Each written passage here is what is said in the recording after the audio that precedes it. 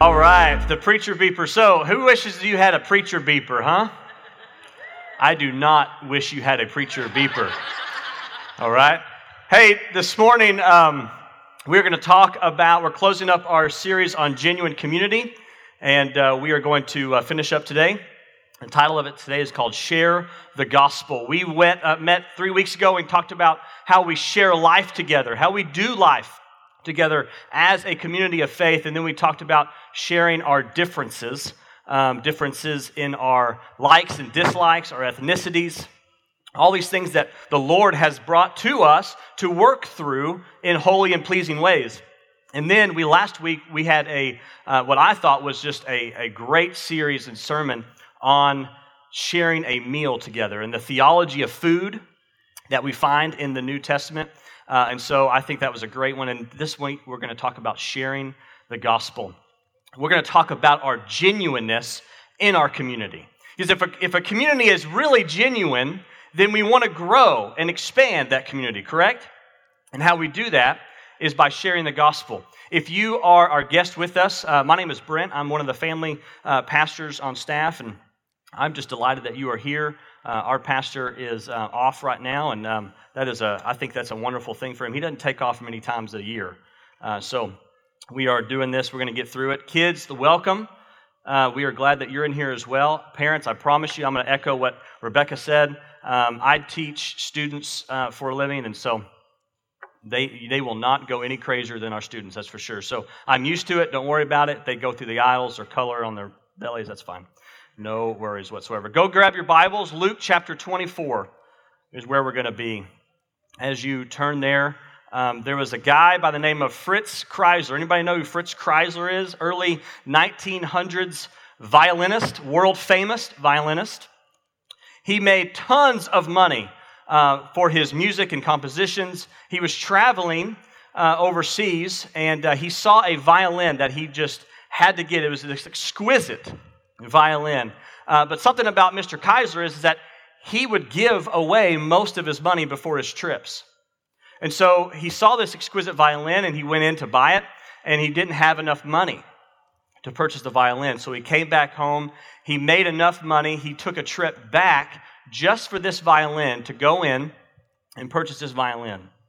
So he went in the store and he noticed that it wasn't there. He asked the clerk, "Hey, where is this violin? I saw it just a few weeks ago." He said, I just sold it to a collector. This collector, he might want to sell it to you for the price, if the price is right. Here is his address. So Mr. Kreisler went to the home address of the collector and asked him if he could purchase the violin.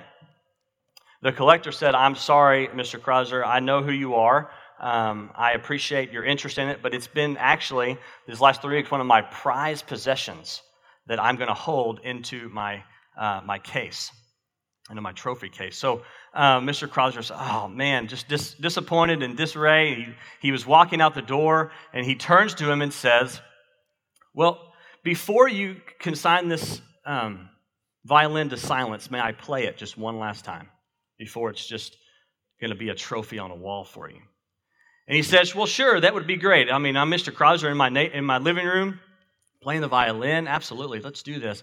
So he began to play it, and the collector was overwhelmed with the majesty and the beauty of the music that came forth from this violin. And so he said to him, "Mr. Kreisler, I have no right to keep this violin here with me. I have no right. You can use it. Go into the world and let people hear what I just heard."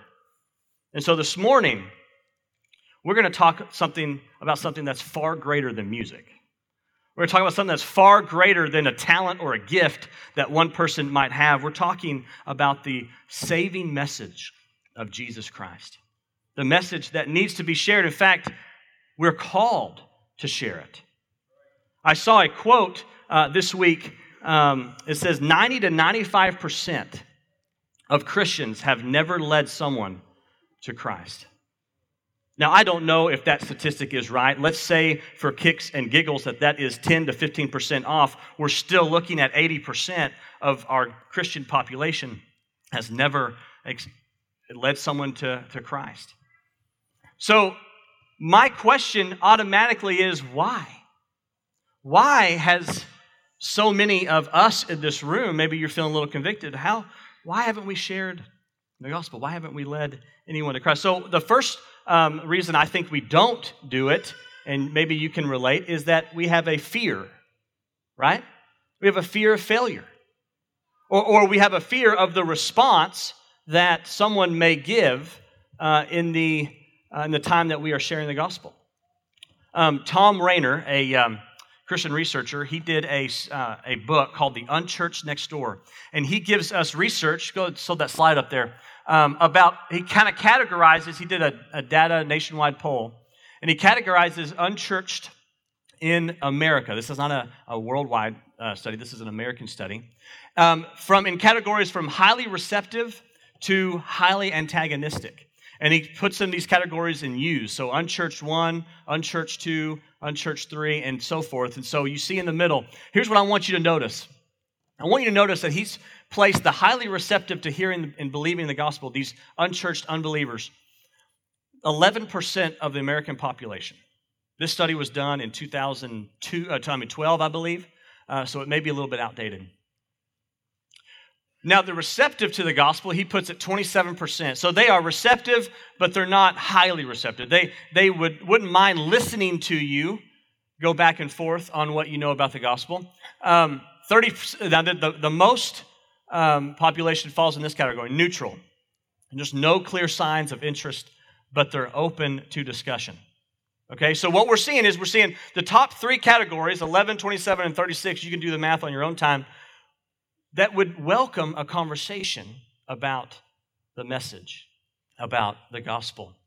These last two are resistant to the gospel, but not necessarily hostile or antagonistic. They don't really want to hear about what the message is about, or maybe they don't want to hear about what you have to say, but they're not going to blow up in your face. Okay? And the last one, they're gonna do some fighting back, highly antagonistic and even hostile towards the gospel.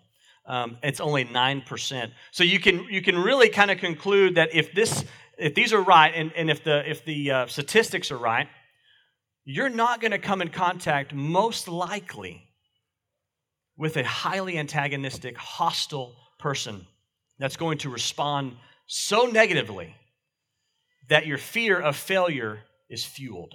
Does that make sense? Now, biblically, we have a response. In 2 Timothy 1, verse 7, it says this. If you have your Bibles, go ahead and turn there. It says, "For God gave us not a spirit of fear, but of power, love, and self-control. Therefore, do not be ashamed of the testimony about our Lord." That's strong words. God did not give us a spirit to have fear of preaching His word, but rather of power. That should give you confidence. That should give us boldness to move forward, knowing and understanding that most people are at least neutral to the idea, much less hostile towards it. I think a second reason that we don't share the message of the Lord is that we just don't surround ourselves on a daily basis with non-believers. We just don't make an effort. Now, it could be because we are nervous about what might happen or the influence that might happen maybe to our kids or to our family. And so some of these righteous reasons that we have, I just don't want my kids to be exposed to a non-believing family. And that's real, and I understand that. But again, we go back to this genuine community and this comfort level. If we're always in our comfort zone, if we're always in this, the realm of just sticking with our community, then how are we ever to grow it? How are we ever to come to a spot that we are seeing new seats, seeing new people come to saving faith and grow in His kingdom? Not just Centennial Church, but the kingdom at large. And I think the third reason, and not final, this is just third that we're going to touch on today, is that some of us, maybe most of us, just don't really know how. We just haven't really been trained on what to say or on what to do or how to approach someone. And so the beeper idea becomes a pretty good idea, right? We don't know what we're doing, so let's just call Ross. We've never done it. It's something that we have never done, so it's uncharted territory. No matter the reality, no matter the reason why, the reality is that we're called. The reality is that we've been entrusted with the message of hope. We've been entrusted with this idea of sharing the gospel with other people. No matter how scared we are, no matter the amount of time we don't spend surrounding ourselves with other people, or the matter that we get it right, or we think that we have to get it right, it doesn't matter. Jesus will call us to do it. Luke 24, you have it, your Bible's open.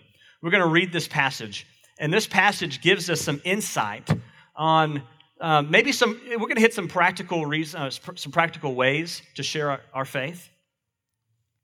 But we're also going to look at the way Jesus, just so in tune with what these two people need that he witnesses about himself. So we pick up the story. Jesus has died, he is buried, and he was resurrected. And this was the third day that he resurrected. And he is joining these two people on the walk to Emmaus. Okay? There's actually a Walk to Emmaus event coming up in October. I was talking to the Anglins. Carol and Jason Anglin will be going to that. So if you want to know more information, I think it's in Denton. If you want more information, you can talk to the Anglins. But we had a conversation Wednesday night about the Walk to Emmaus. I hadn't read the story in a while, so I opened my Bible up that night. I said, let me read this story. And poof, out came the Spirit's work in a sermon. Because Jesus evangelizes about himself to people who don't recognize him. So let's pick up in verse 13. We're going to read all the way through 27. So bear with me. Read along. That very day, two of them were going to a village named Emmaus, about 7 miles from Jerusalem. And they were talking with each other about all the things that had happened. While they were talking and discussing together, Jesus himself drew near and went with them. But their eyes were kept from recognizing him. And he said to them, What is this conversation you are holding with each other as you walk? And they stood still, looking sad. Then one of them, named Cleopas, answered him, Why are you the only visitor of Jerusalem who does not know the things that have happened there in these days? And he said to them, What things?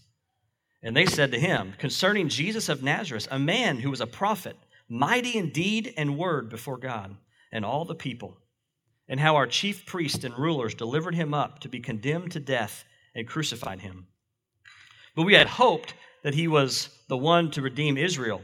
Yes, and besides all this, it is now the third day since these things happened. Moreover, some women of our company amazed us.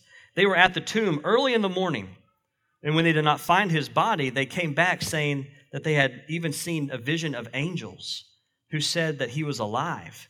Some of those who were with us went to the tomb and found it just as the woman had said, but him they did not see. And he said to them, O foolish ones, and slow to heart, to believe all that the prophets have spoken. Was it not necessary that the Christ would suffer these things and enter his glory? And beginning with Moses and all the prophets, he interpreted to them in all the scriptures and the things concerning himself. Here we have Jesus who walks up to these two guys on the road to Emmaus, and he allows them not to recognize them. He refrains from being recognized, and he just asks them some questions. And he starts a conversation. Well, actually, he doesn't start it. He enters into a conversation that's already been taking place. And he hears some things about himself. Right or wrong, he continues the conversation. He says, No. God, foolish ones, slow of heart. You don't got this right. Listen, here's what it is. And the guys were receptive. Here later, we're going to look at how their hearts were burning. while he was talking to him. So I think in this passage, there's a few things that we can look at that Jesus does that we can do as well, we can be mindful of when we're sharing the gospel. The first one is that when we're sharing the gospel, we need to use words. Pretty simple, right? It sounds pretty easy, but I understand and I've heard and I know that you probably have this in your mind that a famous saint, St. Francis of Assisi, you know his quote, "Preach the gospel, and if necessary, use words." Well, that is a quote that is catchy, and that's a quote that is good, and I like the quote. It emphasizes our actions over our words, but what it does is it neglects the fact that the gospel requires words. We have to, when we share the message of the Lord, we have to use words. Words may be cheap, but they're necessary. And so what we find is in Luke 24, verse 14, Jesus enters into a conversation.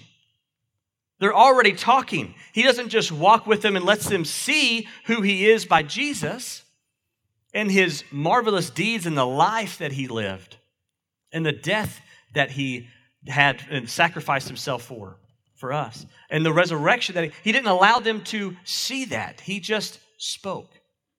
He spoke words like a common man, walking with the two men. It's possible that we can know all the facts, that we can have everything right, if we can do everything right, but still miss the message. Now, if you notice in verse 17, read with me in verse 17. And Jesus said to them, "What is this conversation that you're holding with each other as you walk?" And what was their response? And they stood still, and they looked sad. Some translations say they were downcast. They didn't get it. They missed the message. They thought everything that had happened up to that point was bad news. The death of Jesus, that's not a good thing, that's a bad thing. That's what they thought at the time. They thought that the empty tomb might have been a bad thing. Oh, what did they do to the body? Did they hide it from us? So we wouldn't be able to do something like this? Whatever they were thinking, they thought it was bad news. But Jesus entered into that conversation and he gave them good news. There's a lot of people that we know of on the road to Emmaus that maybe we work with, that maybe are in our lives, in our homes, in our families, and they're downcast. They've missed the message. And we, yes, our actions speak loud, but our words are necessary. So we want to come alongside them and give them a word. Jesus, after he was resurrected, spent 40 days on the earth teaching and connecting the dots for the people. Now, he had been doing that in his life and ministry up until his death, but they didn't understand it. After he was dead and after he was buried, they were, "Oh man, this is bad news. What do we do?" So they were hearing it all the time, but they never connected the dots. And so Jesus spent 40 days connecting the dots. How many more days do we need? We want to consistently teach, consistently share the message with people that are on the road to Emmaus in our life. And you can think about those. I'm going to call you in a minute to think about these people in your life right now that need to hear the message. You need to hear the message of hope. I think the second thing that we can remind ourselves is that when sharing the gospel, we need to be aware of the broader conversations. Most of the time, we think that when we start a conversation up with someone who you're sharing the message of hope with, that you're starting at ground zero with that person. When in reality, they've had so many more conversations. The Spirit has already prompted them. People have already been in their life providentially by God to lead them up to that point. We're not starting at ground zero. Rather, we're an on-ramp to the highway, to their spiritual highway. They have heard the message. They may have heard the message already. They may have had seeds that are sown at this time. And when we come into that conversation, it should help you. It should give you confidence that you're not the only one that they've ever heard this about. Now, it may be, but majority of the time, there's people that have been speaking into that. Jesus, when he walks in on verse 19, he walks into a conversation, and they have prior knowledge about Jesus. In verse 19, it says this, and they said back to him, he said to him, what things? What are you talking about? What things have happened in these last days? And the two men said to him, concerning Jesus of Nazareth, a man who was a prophet, mighty in deed and in word. So they got some stuff right. He was a prophet, mighty in deed and mighty in word. And notice the play on these words. Our actions are important, but just as important is the balance of words with our deeds. Now, when we enter into a conversation and we know there's some people speaking into this, it allows us to be more communal. There's a community. There's a lot of people out there. A lot of evangelists. And I hope you hear the call this morning, and we say it all the time, to be a minister and a missionary in your workplace, in your homes, in your families. And so when we can assume, and hopefully we can assume that if someone in our community, I want to know Bob Cox has already talked to this person. Chances are he did. When you go to Ohio, I got this really cool story. When you go to Ohio, chances are you're going to run into someone, hopefully, that the Regners have already witnessed to. And if you don't already know, the Regners are some strong evangelists, okay? Case and Regner, we went to Ohio. Actually, it's in Kentucky, Creation Museum in Kentucky. And when we were there, we were at a restaurant, and we called our waiter over. We were ordering our meal, and we asked her if there's any prayer requests that she'd want us to pray for her about. And so we're starting a conversation with her, witnessing and sharing the gospel. And I'm telling you, Case and Regner, his heart was stirred for the gospel that night. Like I had never seen one. He was in fifth grade at the time. I had never seen a fifth grader this stirred up for the gospel. That he did not want to leave until we as adults stepped it up and shared the message of hope with that lady. We weren't getting off the hook on this one. And so we did. Did she accept Christ that night? No. And it didn't set right with Kaysen. He's like, well, we got to try again. Let's do it again. Push the button again. Let's go. I love that. I love that heart. I love that spirit. But we planted the seed. So that one day, the next person who goes has the boldness to proclaim to the message of hope to her, it's a little bit softened.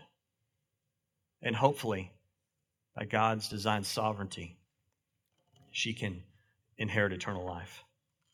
We want to get to know their story. We want to get to know who has spoken into that message for them. We want to correct maybe some things that have been said that are probably not necessarily things that you want them to continue to believe. Jesus did that. Jesus says, yeah, you got some of the historical things right, but you're missing something. He says, oh, foolish ones, slow to heart, believe all the prophets have spoken. Was it not necessary that the Christ would suffer these things in order to enter his glory? This was necessary. This wasn't just a historical event. Jesus corrects them and says this is necessary. So when we enter into a conversation, we need to use words. We need to understand that the broader conversation going on here, that the Spirit could be moving in mighty ways in this person. And the third one is when sharing the gospel, we need to understand that it's a dialogue, not a monologue. A dialogue, not a monologue. Now, this is where I think we get a little mixed up, is that, and even going back to our fears and our anxieties about it and not knowing what to do, I think and I feel like God doesn't give us all the answers from design of it. It's the very design of it, that we would have a dialogue with somebody, not just preach at them. This is why I think that we give you all the time from the pulpit here the call and the confidence to be ministers and missionaries in your workplace. It's because you have something that we can't do on Sunday mornings, and that's the power of a dialogue. This sermon and all sermons are monologues. And are they powerful? Absolutely. God uses the pulpit, oh my gosh, all the time. It's a powerful thing. A sermon is a very powerful, intimate thing. But it's a monologue. And there's limits to monologues. You can go places that I will never be able to go into and speak into things that I will never be able to speak into and ask questions that I may never be able to ask. And you have the ability to listen. You have the ability to speak into what they're saying and hear their story. It's a dialogue. It's back and forth. Jesus entered into a dialogue in Luke 24. I mean, and really, if anybody had the power to monologue them, it'd be Jesus, right? And what did he do? The very first two things he did was ask questions. He gathered information. He was diagnosing what they believed. If anybody had the opportunity, if anybody had the power to monologue these guys, it was Jesus. But yet, he entered into the conversation humbly. Didn't let them recognize it. And if you notice, these men and women are in the same phase of history that we are. These two men on the walk to Emmaus, they're in the same phase of history. Christ has risen from the grave. And he's using scriptures just like we use scriptures to evangelize about himself. They didn't know who he was. So he was, in a sense, a stranger to these men. And yet, the power that exuded from him came from the word. That leads me to my last one. And that is when sharing the gospel. I think it's the most important one. So if you're writing this down, this is a great time. Students, if you got that little notebook, this one is the one to put in there. Okay? When sharing the gospel, we need our words to quickly get into God's word.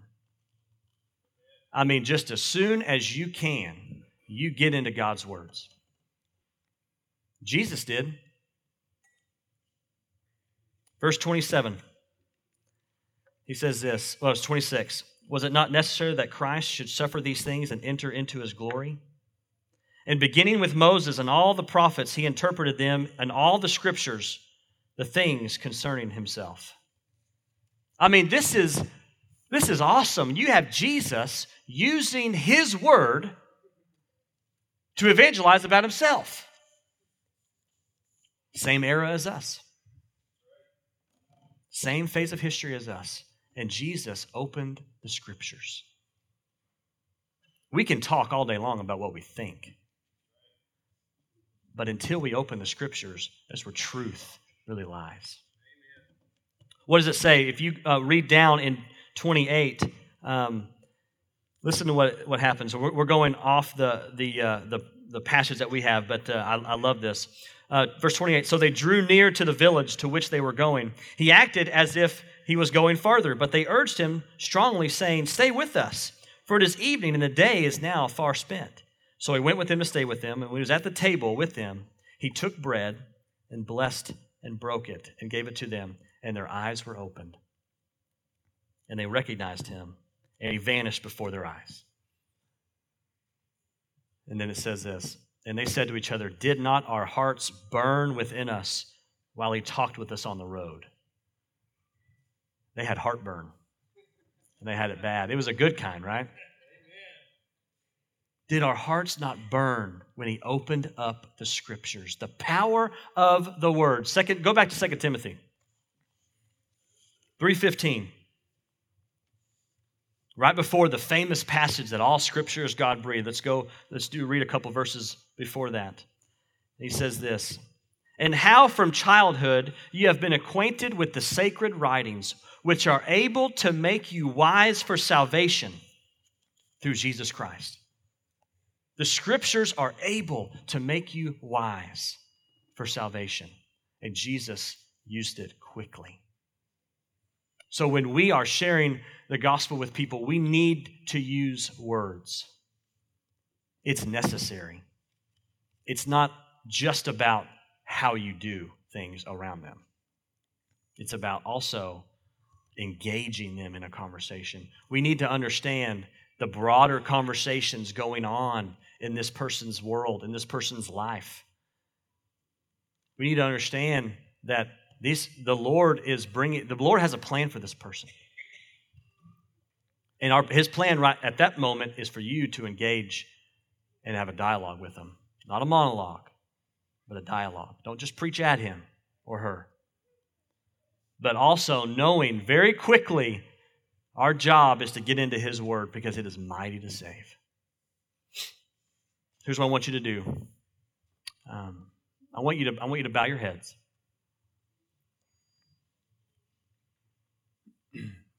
I want you to think of a person. I have a friend that I haven't spoken to, I haven't seen in many years. I had a job in 2004. I worked for Genesco Sports Enterprise. It's an activation company for Pepsi. And a guy named Chris Mann lived in New York. And I was the middleman between New York and Dallas. And I can't think of more of a heathen than Chris Mann. And I witnessed to him multiple times, and not once was I successful. And I pray for him every single time that this happens. A preacher or a pastor does this, he comes to my mind. And so whoever comes alongside him down the road, I've been praying for this guy. And the Lord do with him what he wills. But I want you to do the same thing right now. Maybe that someone has been in your life for a long time. And I want you to think of that person. Get his face in or her face on your mind. And I want you to picture him in our community. I want you to picture him maybe in your community group. I want you to picture him maybe at a seat next to you, or if you look up down the aisle and you see his face or her face, and the joy maybe that brings to you that they're part of the genuine community. Now take that and multiply that by 1 billion. That's the joy that Christ sees on his face. We should have that same love, that same passion, that same eagerness for the gospel, so that person can experience the life-saving message that you did.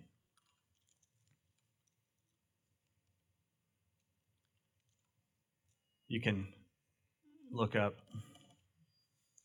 We have a really unique opportunity here in our community. We may be in the Bible Belt, but there's a lot of people that don't know the Lord just around us right now. In preparation for this sermon, it's kind of sad, honestly. I ramped it up this week. I went out of my way to engage in conversation with people that I didn't know at the store, at a restaurant. But it took a sermon, right, to get me to get back on the right track. So I understand how it's easy to get off the beaten path and how we neglect sometimes sharing our faith with other people. I get it and I understand it.